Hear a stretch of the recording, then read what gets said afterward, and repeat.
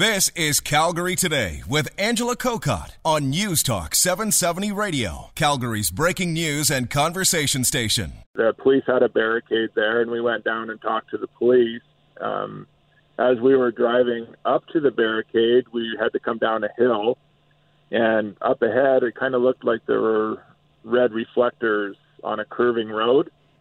And then we realized that it was a fire. And as we got up to the police, you couldn't see it anymore. So I don't even think they were aware that it was what was happening behind them. And in fact, they said they really didn't know what was going on. They were told they needed to come to this spot and stop people from crossing.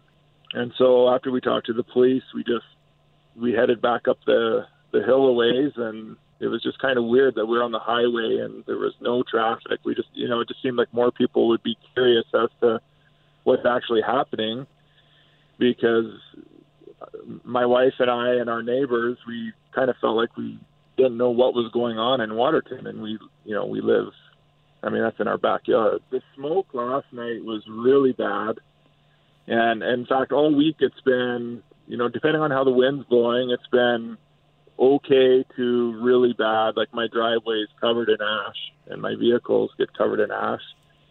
And last night it was almost like it was snowing ash. And then this morning it was actually, the wind has shifted and it was pretty good. Actually, I'm sitting on the side of the road right now and I have a ton of ash falling on me, and I'm in between McGrath and Cardston. This morning the smoke was really black. It hasn't been all week. It's just kind of been a reddish hue. And this morning it was really black.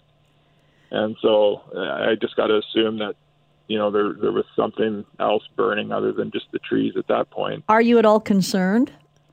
I'm not concerned in Cardston, no. We're a good 40-minute drive from Waterton, and it's prairie.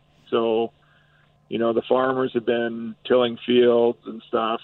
There's not a lot of fuel on the ground to spread to Cardston that I can foresee. Calgary Today with Angela Kokott, weekdays at 3 on News Talk 770 Calgary.